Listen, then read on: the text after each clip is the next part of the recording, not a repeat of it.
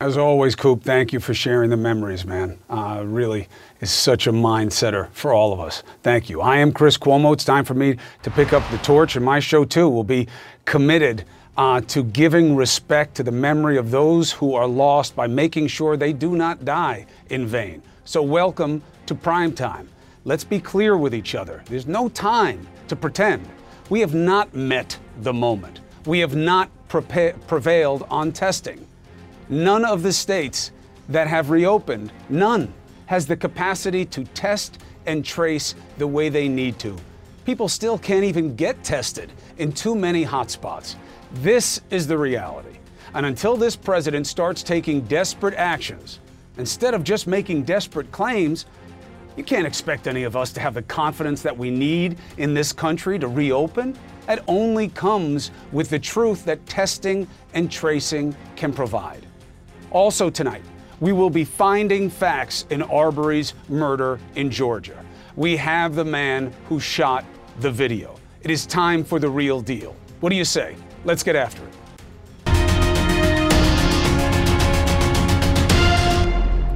Look, simple question tells the story. If we met the moment and prevailed on testing, why are governors today begging the president for money to test and trace? The only thing that we have the most of in this world is deaths when it comes to COVID. Imagine the families of all the lost loved ones having to see and hear this. America has risen to the task. We have met the moment, but testing certainly is a very important function, and we have prevailed. We've not prevailed. Now also remember, last week, Trump said testing was overrated. The week before that, he said it wasn't really necessary. Now he says it's so important and we've prevailed, and still nothing about how to get the manpower and money to states to trace, which matters just as much. But he does get the importance when it is on him, when he is the one at risk, not you, not me. Now he gets it. Look at the White House. Testing and tracing every day all around him since just 2 staffers have been infected. And masks are now a must in the West Wing. You saw your boy Jared Kushner right there wearing one. Other staffers as well, but not the president. Why? Well, if they're a certain distance from me or if they're a certain distance from each other, they do. In the case of me, I'm not close to anybody. So obviously, in my case, I'm very far away from everyone. The only thing he's not close to is the reality of this situation. That doesn't make any sense. No one gets near him? You mean like those elderly veterans he was breathing all over the other day? Like the staff and the Secret Service that are around him all the time? Look, right now, we have to be walking the walk and taking desperate measures to get the real information that will give people confidence to reopen. So let's focus on that. Put the noise aside. You know that stuff's not true. Let's bring in people to speak truth. 2 top medical minds, Sanjay Gupta and Andy Slavitt. Fellas, thank you. Andy, quickly, on the political side, the idea of what it takes for the consumer to come back out and access the markets, the commodities, the stores to create economic activity. Why is testing and tracing key to that? Hey, good evening, Chris. I think that the answer is that if you think about what testing and tracing does, is it gives us a peace of mind to know that we're not infected, and that if someone gets infected, that the community can quickly figure out who is infected. And when that happens, you'll be more comfortable getting on public transportation again. You'll be more comfortable going to work again. You'll be more comfortable acting and buying again. And those are the things that will drive the economy up. So testing and tracing, I think, are not just public health investments. They're really investments in getting our economy back. Sanjay, you've been tracking this from jump. And the statement I made there, that none of the states that has reopened, if you were to go to those governors and they were honest, none would tell you, oh yeah, we can test and trace exactly as we need to right now. We're good. Not one. What does that tell us? Yeah, no, I mean, they can't do it, and they know that the numbers of people who are going to become infected and the number of people who need testing is going to go up as they start to reopen. I mean, this is you know, I get the impatience. You know, people want to open up, but there's been pretty strict, you know, and pretty easy to follow criteria, these gating criteria.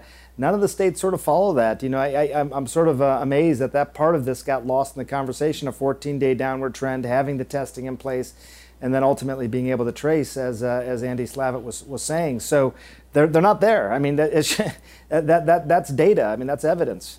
Well, Sanjay, just as a quick follow on that, one of the big reasons that the states are reopening while not meeting the criteria is because nobody's busting their chops when they do so, right? You don't hear the president saying, hey, you're not meeting the standard. And he doesn't let any of the officials on the task force chide anybody or wave a finger at them because he's pushing reopening, it seems, at any cost.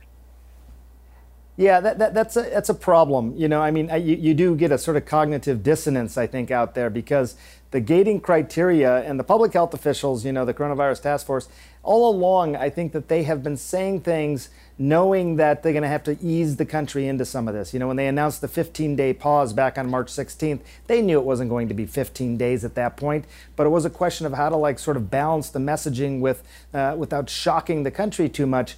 And I think the same is true here. These gating criteria, I think these states need to follow. They exist for a reason, and I'm nervous, you know, about these states starting to open up too early.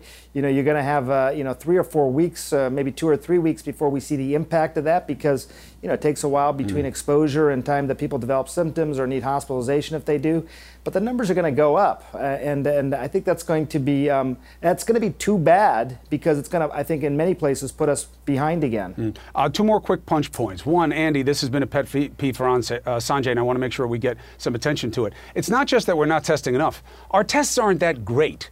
And the president kind of teed this up for us tonight by saying we have the best, we have the best. Why is our accuracy rate 15 to 25% false negative? Why is that? That sounds very high to me. Well, it appears that some of the newer tests that are coming on the market, there's a trade-off. The ones that are going to be a little bit more scalable, a little bit quicker, don't have as high an accuracy.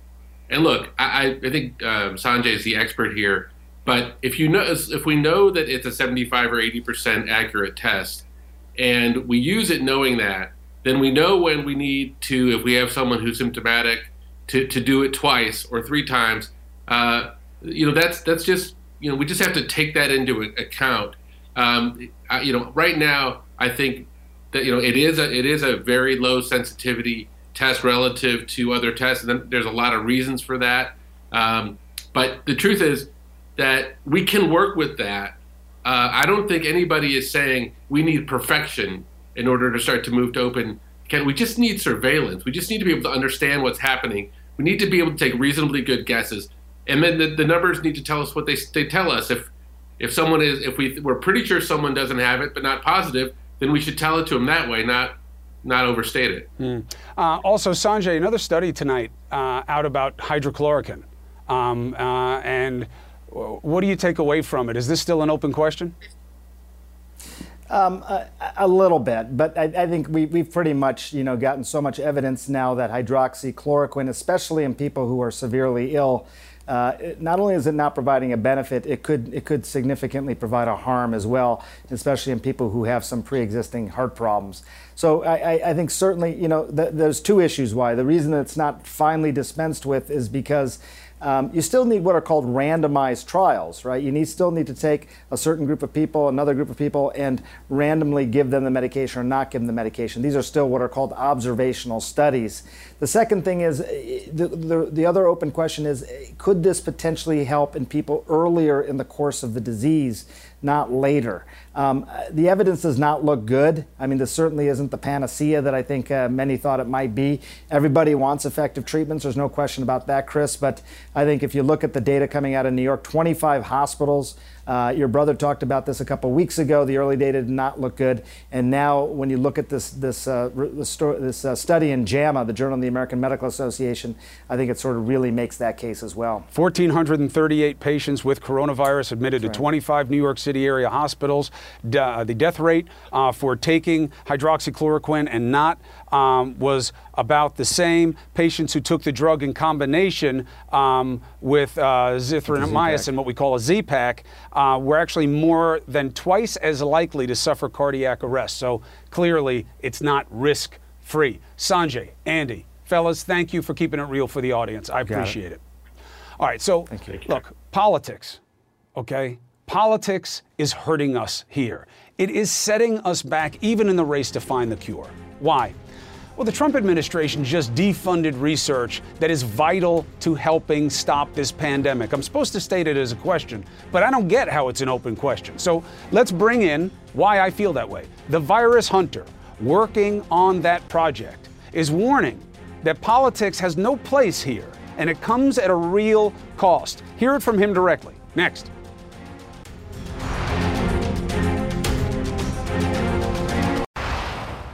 Remember, no one has praised how China handled coronavirus and our government more than Trump did.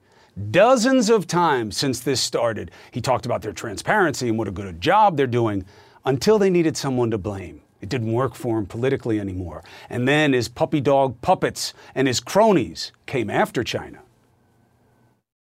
The Chinese may have unleashed a global pandemic on the rest of us. It's funded in part by you, by U.S. taxpayers through the National Institutes of Health. Liked him better with the bow tie. And then it got an echo from his buddies in Congress. The NIH gives this $3.7 million grant to the Wuhan Institute of Virology. I've called on Secretary Azar to immediately halt this grant to the Wuhan Institute of Virology. China bad, China scary, China make virus to kill us, even at his own briefings. The NIH under the Obama administration in 2015 gave that lab $3.7 million in a grant. Why would the U.S. give a grant like that to China?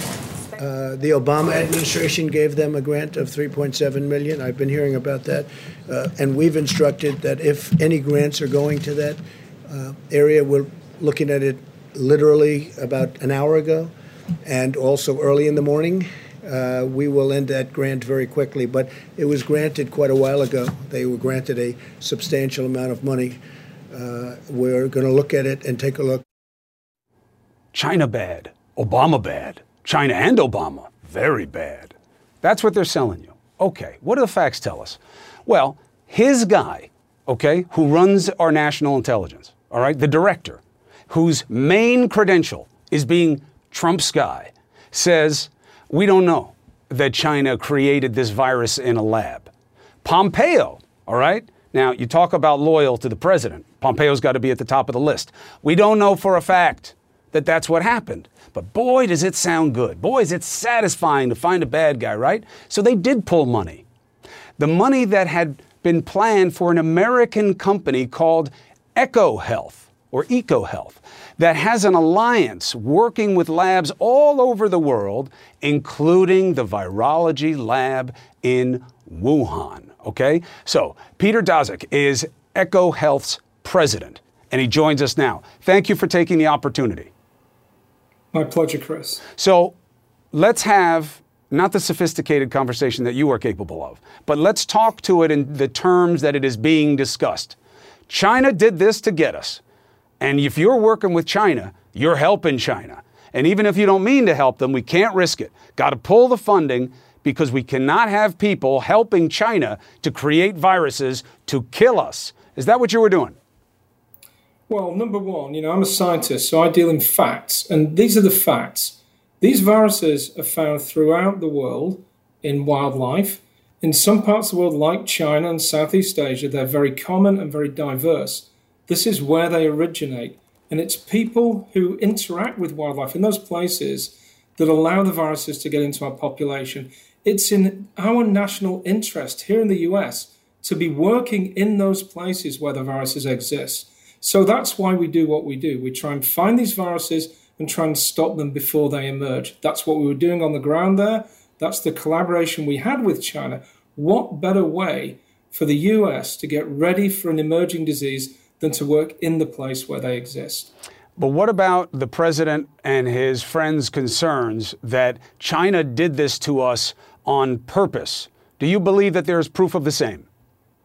There is absolutely no evidence for that at all. A wide group of experts from the national academies, from other scientists around the world, have refuted those ideas. They've put them to bed. There is no evidence that this was a virus that was created in a lab. There is no evidence at all that it ever was in a lab. In fact, we've worked with the lab in Wuhan for 15 years now. We know everything they do, and we know that they do not have that virus in the lab prior to the SARS outbreak. It's never been found prior to the SARS outbreak. How do you know they didn't have it in the lab? Well, because we found about over 500 of these bat coronaviruses in collaboration with our colleagues in China. We arrange the field work, we manage the work that's done. We see all the data that comes through from the lab as soon as it's done. We've been doing this for 15 years. I've worked with this group for 15 years. I've never seen any evidence of anyone saying things that aren't true or even hinting of anything untoward from that lab. It just did not happen. Okay, so what about the argument that in the interest of caution, you can do your research, we'll give you grants, you can work all over the world, just not there. Wuhan is a hotspot. We don't trust it. Let's keep money out of there. Yeah, I mean, I have no problem. If the NIH tell us not to work with a lab, we will not work with a lab. In fact, we put in this grant last year, and what happens is you get scored. We got the top 3% score for priority to be funded. NIH then puts you through a system that checks all of the potential collaborators, and they pre-approve who we should work with. So we work with who NIH tells us to work with. If NIH says you shouldn't be working with them, we will not. What shouldn't have happened is to take away the whole grant. Only a small portion of that was destined for Wuhan anyway. We now can't do the work we need to do. And this work, by the way, has been used by the people who've produced the drug remdesivir, which is the only drug so far that shows any evidence of working against COVID-19 in clinical trials. So that's directly affecting American lives. That's a real shame and very unfortunate. And I'd like to know from NIH why they cancelled this grant. Why do you think it is? Well, they told us for convenience. They said that it doesn't fit with the priorities of NIH anymore. Well, 10 months ago, they ranked it in the top 3% of priorities to fund. So I just don't understand. We've written them an email. We've asked them why. We've had no response at all. You're a genius scientist. You know exactly why this is happening. This is about politics. Wuhan has stink on it. And you just heard a reporter in that piece say, you're not giving money to China, are you? Like that Obama guy did, because you got to remember the source it was coming from. And he said, oh, no, we're not giving them any money. Your grant was next up. It's all about giving money to China in terms of the optics, so they pulled the money. Is there any other better reason that you need? Well, look, we do our science. We want to know where pandemics originate. If pandemics originate in China, we need to be on the ground there looking for them. We can't just turn a blind eye and hope for the best. That's not a strategy. It's in the US's national interest to have people on the ground collaborating with China to find out where these viruses are coming from and to stop them. Otherwise, we suffer, and that's what we're exactly seeing now. These bat origin coronaviruses were exactly what we're working on. It's exactly what COVID-19 is. Now, Peter Daszak, you have said that, look, what you do is frontline pandemic prevention by identifying the viruses and figuring out how they understand. And if that you're not in China, specifically in Wuhan, then we are leaving a hole in a significant piece of what we know to be the front line right now. And so it's not just about money. It's about a material change in our ability to prevent. I want to make sure the audience hears that, and I thank you for taking the opportunity to make that case to the audience tonight. Please let us know if you get any more information about why this was justifiable. Absolutely, Chris. We'll come straight to you with that. But we've not heard anything in 2 weeks. I don't hold out much hope. We will certainly try again. All right. Thank you, sir. And also a hat tip to 60 Minutes for bringing attention to this story. Thank you to CBS News. New developments in the murder case of Ahmaud Arbery. Okay? More video is surfacing, but it does not help us understand the basis for the use of force in this situation. The most crucial piece of evidence was recorded by the man we have on the show tonight. The tape of the jog that led to Arbery's death. Key witness in the crossfire, giving us his story. Next.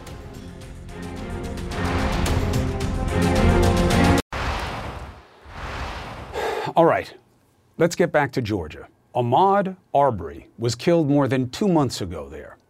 An arrest only came after a tape was made public showing large parts of the altercation. A tape that police had from jump.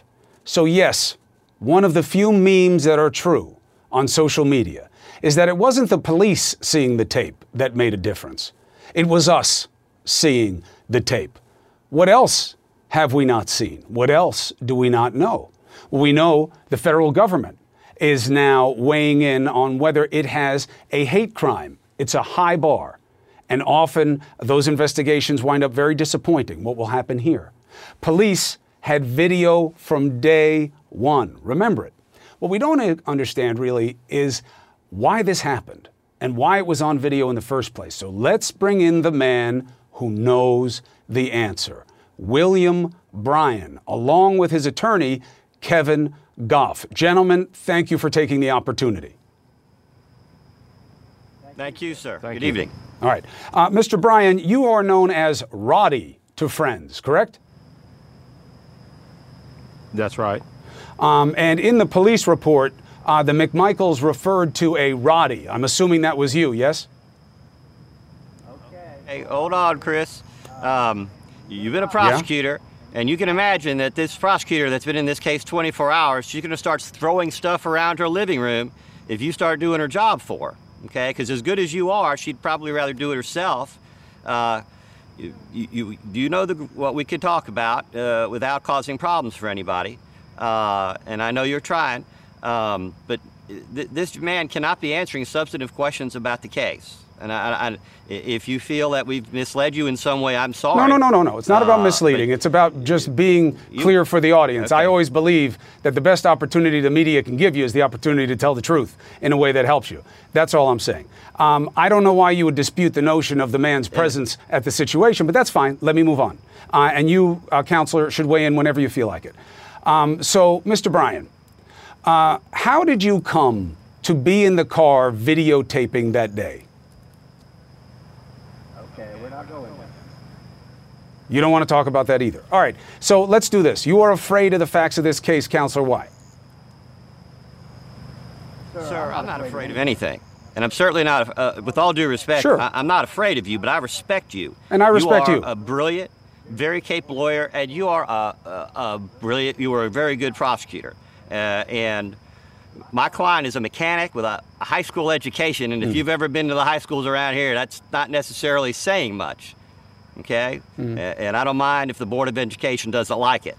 I'm not their friend either, okay? But you can't be asking him questions about the substance of the evidence, because like I said, there's a young lady that's been in this case less than 24 hours who's going to be throwing stuff around her living room, and I don't want her mad at me, and I don't want her mad at my client. I understand. On the other hand, if you want to ask him about his experiences here, how he feels, I don't have a problem with that. Okay. Let me ask him one question, then I want to get back to you, Mr. Goff, because you have a different latitude than he does. Sure, sir. And just for the record, I do not believe that a level of education is in any way commensurate with common sense or savvy or understanding everything that you need to know about this case just through life experience. I want you to know that. I don't care that he only went to high school. Plenty of people have done that and achieved great things, let alone know why the heck they were in a car videotaping something like this. But let's put it to the side. Mr. Bryan, what do you want the audience to know about your role, your feelings, and your sense of responsibility for this situation? Is that a multiple question, Chris? Mr. Goff, let him answer it. I'm sure he'll do a good job. You can always answer it. You can amend after. Mr. Bryan. I would just like to say, first of all, I am very sorry to the family. I pray for them every night, as well as my own family. All right. Mr. Goff, do you think that your client should be understood as part of the altercation that day? No, sir. No, sir. Not at all. Because? Because my client has done nothing wrong here. He's committed no crime, and this is a horrible tragedy. This young man has lost his life, and you've seen the video. On a scale of 1 to 10, it's horrifying to watch. It's painful to watch, even for a former prosecutor like yourself, and I'm sure you've seen lots of grisly incidents. So this is a terrible matter, and some people are going to have to answer for what they did, but my client is not responsible for that. My client was unarmed. My client hasn't shot anybody. My client hasn't been in so much as a fist fight since she was in high school. And you can take a look at him. He's 5'6", 5'7". This is not a gentleman who's out there looking for a fight or looking for trouble. I understand, but often, of course, as we both know, again, okay. Mr. Goff, I'm not putting your guy on trial, okay? That's not my job. My job is, this doesn't make any damn sense, this situation. And somebody wound up dead. And as we both know, the smaller you get, the more likely you are to use a weapon to make any kind of a show of force. So I don't care about the size of the people involved. It's about the size of their heart and the size of their brain. What I want to know is this. When you say that your client should not be considered as part of the altercation, I'm assuming... He is not considered part of the altercation, Chris. He's a witness, and that's all. That's all he's ever been. Okay, good. And I will take that answer as guidance until I hear any different from an investigative authority, which I have not. Now, the McMichaels seem to know him, but I want to give you a chance, counselor.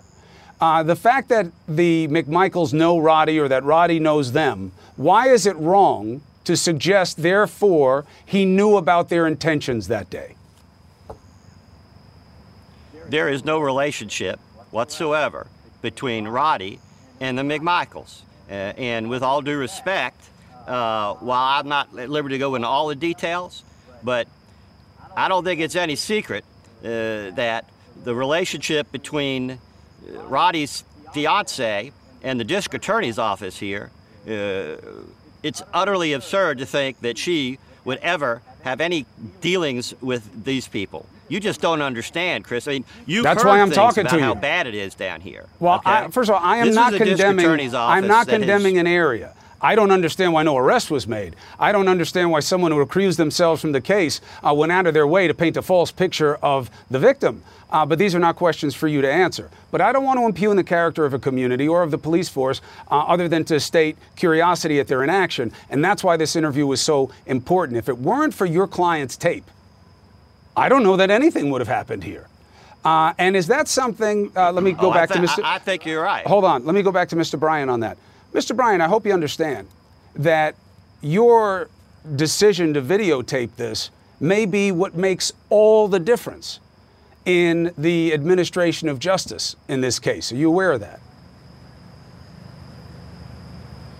Yes, sir. If there wasn't a tape, then we wouldn't know what happened. And how do you feel about that? I would.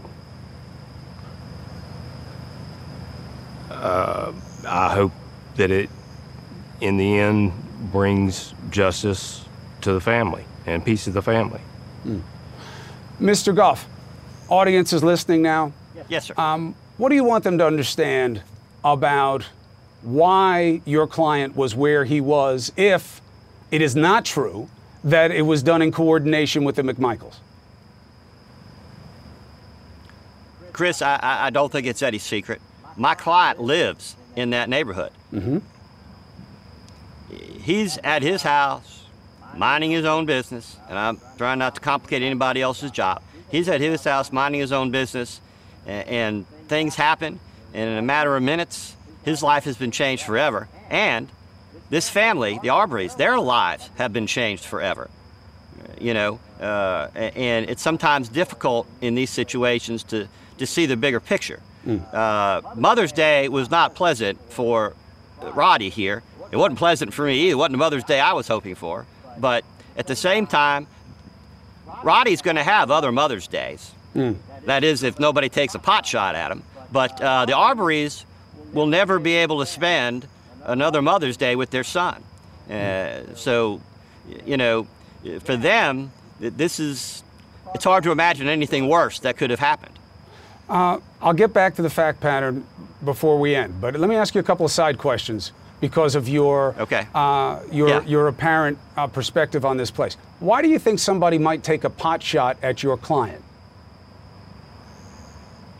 Because certain people out there, for reasons that are not clear, are deliberately putting all kinds of misinformation out there to the extent, and I can't speak for the GBI, But I'm sure that however well-intentioned, that is hindering and hampering and impeding their investigation. Like what? There's so much distraction.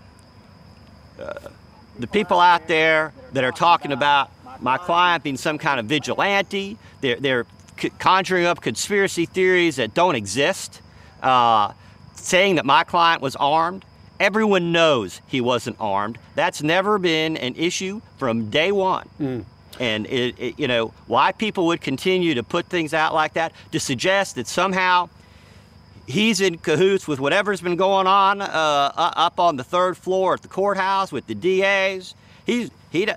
Look, Greg McMichael worked for the DA's office for many years, and he was a Glenn County police officer before that. My client does not have quote-unquote strong ties to law enforcement. He doesn't have ties to law enforcement. I got you. And since he's been in this relationship with this young lady, I can assure you that whether he realized it or not, he had no friends up at the courthouse.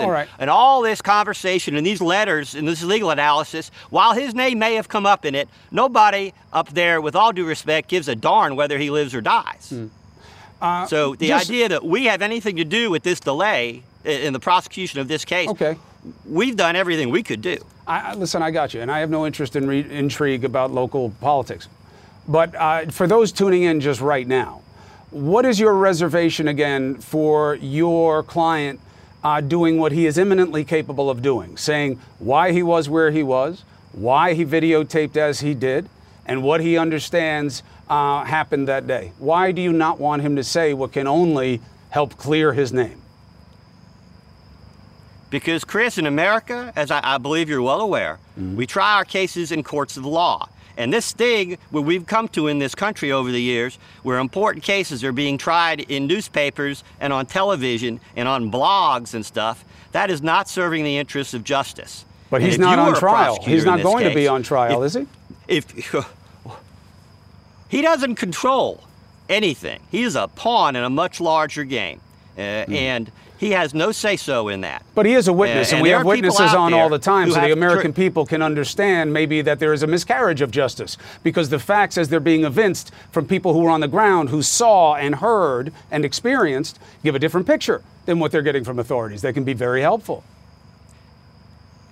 And when you feel that you are not being treated right, you should speak out. And if people won't listen to you, you need to speak out further.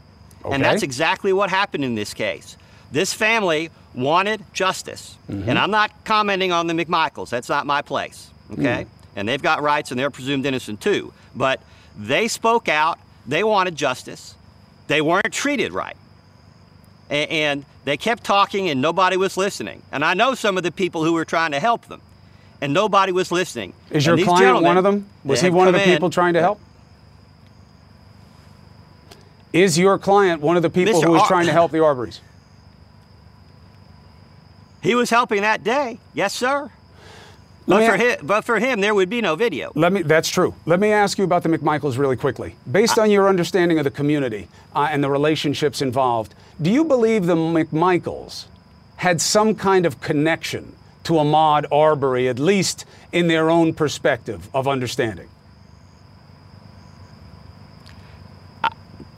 Chris, honestly, I don't know. And there's been so much misinformation out there and gossip and speculation. I don't want to add to it. Well, the police report. The police report. I've heard so many crazy things. But Mr. Goff, let's forget about community hearsay. I don't care about Chatty Cathy's either. What I'm saying is, in the police report, the McMichaels made it very clear to the police in the moment where they were on the scene with the victim lying in his own pool of blood that they thought they knew this guy, that they had been on the lookout for this guy, that they identified him from past experience of seeing him and knowing him. I don't think that surprises you. Why? What do you think the McMichaels believed about Arbery? My understanding, Chris, and I've been in this case for 72 hours, and I'm playing catch-up here, but my understanding was that this young man, as he lay there, with not so much as a blanket or a towel over his head, okay? But as he's there, nobody knows who he is.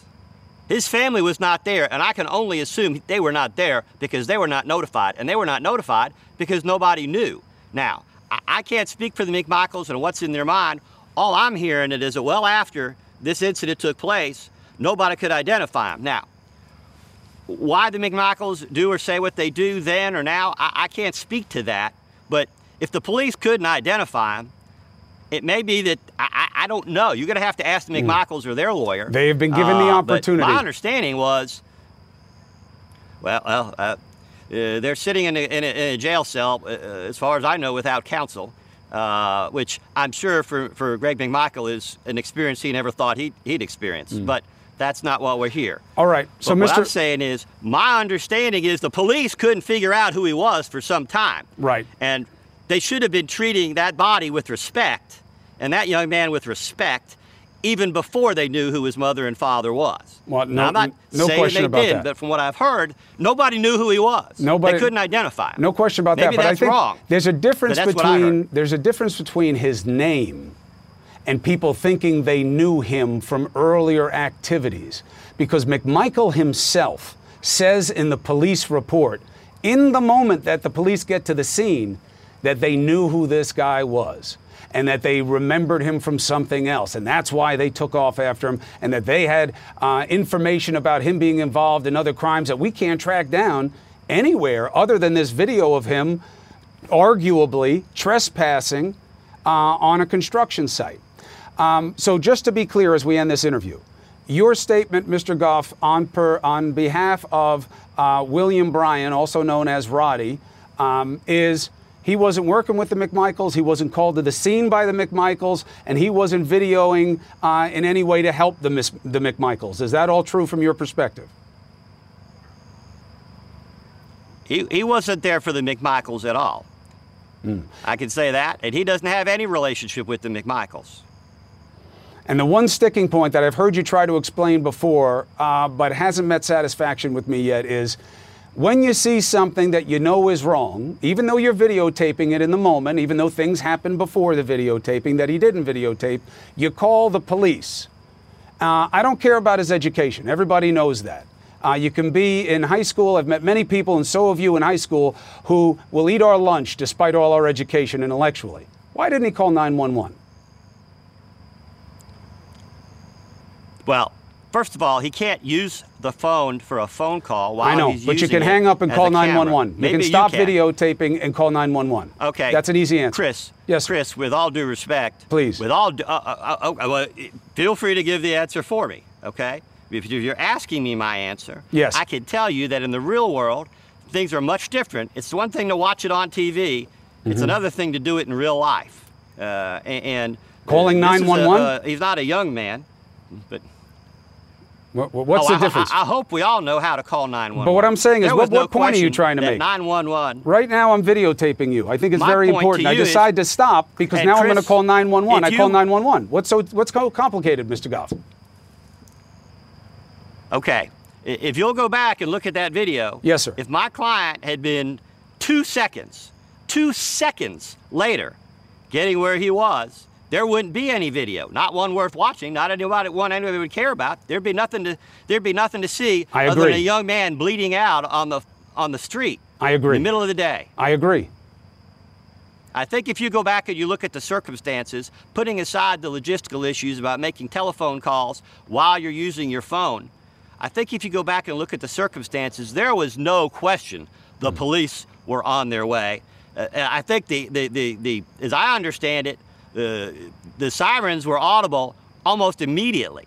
Okay. And they were on the scene for what felt like seconds, but couldn't have been more than a minute. Now, you've got better access to information than I do, and maybe I misunderstand that, but I'll be honest with you, under the circumstances, I don't think that anybody would have thought there was any question as to the police were coming. All right. Kevin Goff. And frankly, if the police had gotten there a few seconds earlier, a minute earlier, this man still might be alive today.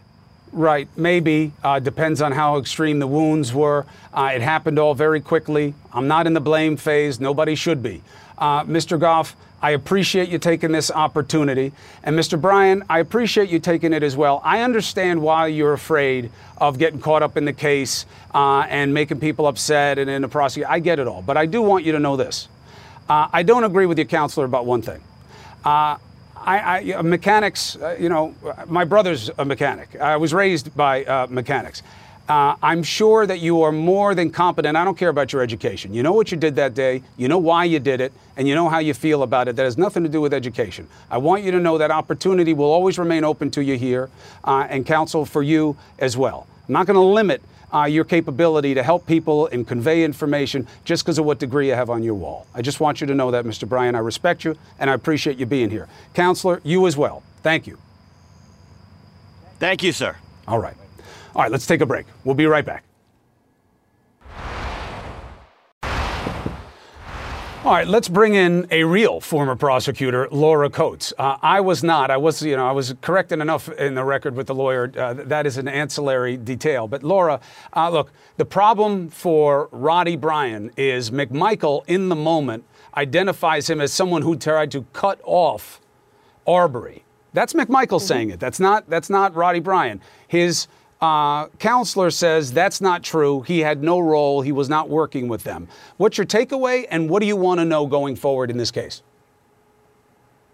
Well, the million-dollar question here is, was his presence there and availability to videotape because he was coincidentally there, or because he was complicit with the McMichael family in actually killing Ahmaud Arbery? If it was pure coincidence, if he is simply just an observer, it would be odd that he was so reluctant to come forward and at least answer some of your questions. However, if he's complicit in some way, and we don't have enough facts to know if he is, well, Georgia law says you can be complicit and actually a party to a crime if you encourage or any way a part of it, if somehow you are involved in a criminal activity, and you can be held accountable to the same extent somebody who actually fired the gun. So his reluctance is based on what he thinks the prosecutors may be looking for. I look at this case, Chris, and say to myself, why were you there? Why did you know to videotape? And what did you do afterwards? How did you know them? What did you hear? What am I not seeing on the videotape? What were the things that transpired that we can't see? For that, he needs to go before the grand jury and testify and get his answers locked in,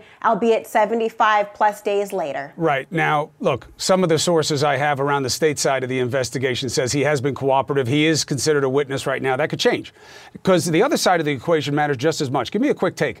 The McMichael saying in the moment, and remember, Laura, our audience doesn't understand the way you are when you're trained, to say something in the moment, when the cops show up, when you have just killed somebody, is better than what you say a week later.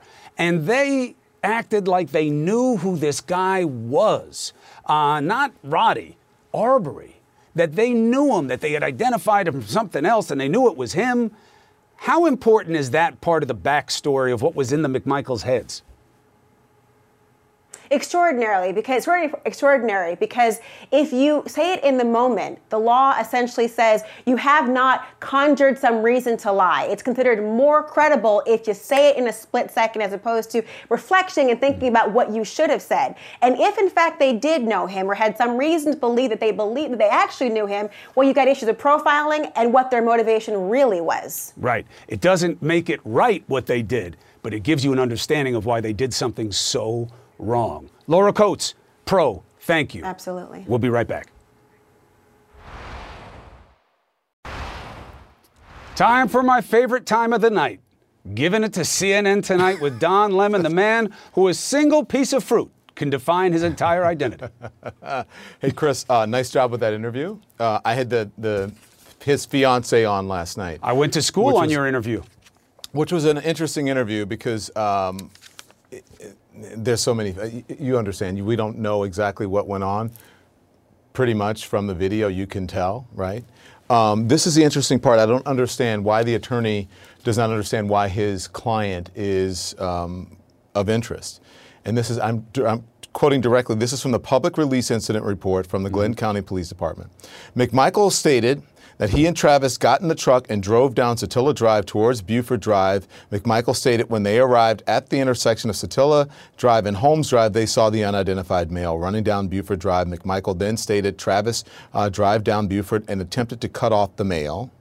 stated the unidentified male turned around and began running back in the direction from which he came, and Roddy, in quotation marks, attempted to block him, which was unsuccessful, Michael stated when they jumped into the bed of the truck, and he and Travis continued to Holmes in an attempt to intercept him. I don't know why they would bring him, Roddy, into this, but you can certainly see just from the incident report, which is a police report, which is public, why he would be of interest, because he is mentioned. They are accusing him of trying to block Mr. Arbery from getting away. And you, as an attorney, would know that means what? It means that you're part of whatever happens. And that means you would be, in part, responsible for any crimes that come therefrom. However, what's the other side of the analysis? You're absolutely right. That's what's in the report. That's why I asked the question. Now, look, the lawyer says, without letting Mr. Bryan say for himself, and it's not because of his education. I mean, it's the silliest thing ever. I've never seen anybody. That was insulting to me because my real dad was an attorney like you. My stepdad was a mechanic, right, and a pipe fitter.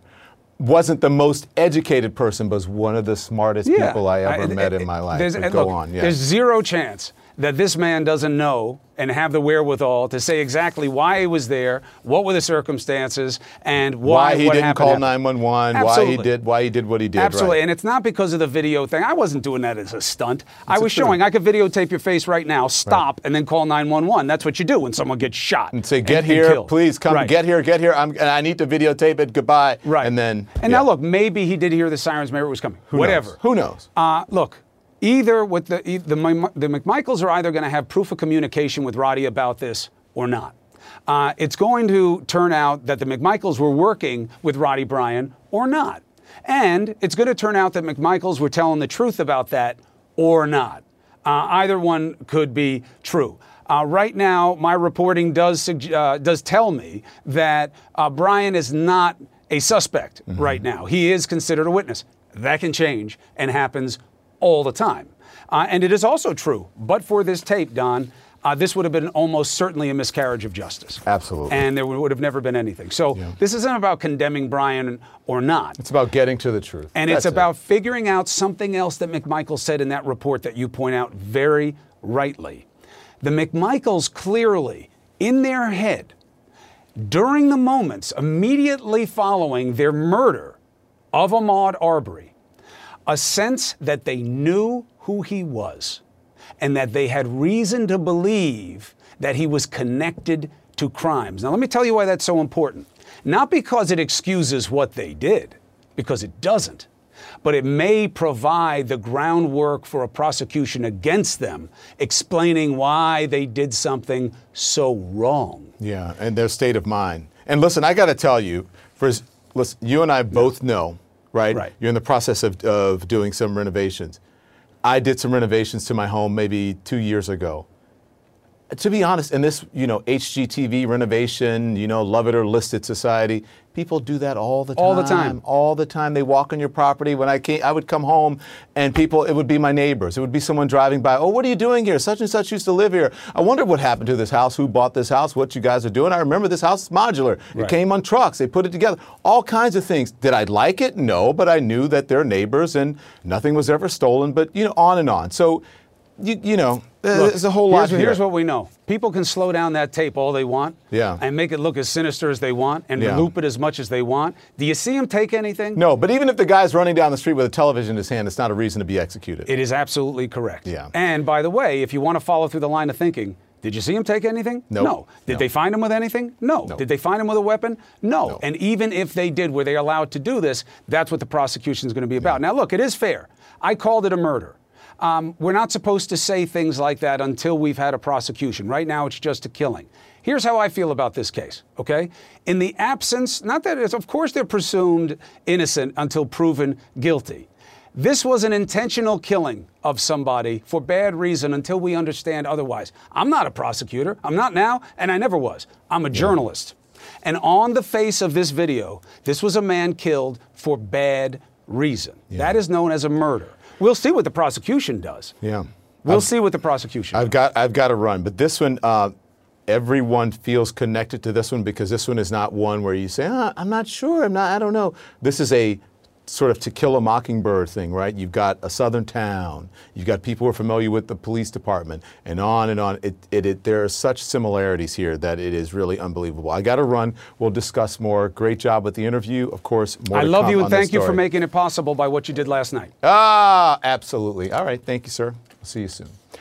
Quality sleep is essential, and that's why the Sleep Number Smart Bed is designed for your ever-evolving sleep needs. So you can choose what's right for you whenever you like. Need a bed that's firmer or softer on either side? Helps you sleep at a comfortable temperature. Quiets their snores. Sleep Number does that. Sleep better together. J.D. Power ranks Sleep Number #1 in customer satisfaction with mattresses purchased in-store. And now, save 50% on Sleep Number limited edition smart beds for a limited time. For J.D. Power 2023 award information, visit jdpower.com/awards. Only at Sleep Number stores or sleepnumber.com.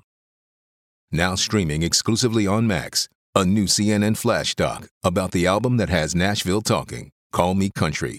Beyoncé and Nashville's Renaissance. Watch it at max.com/callmecountry. Max subscription required.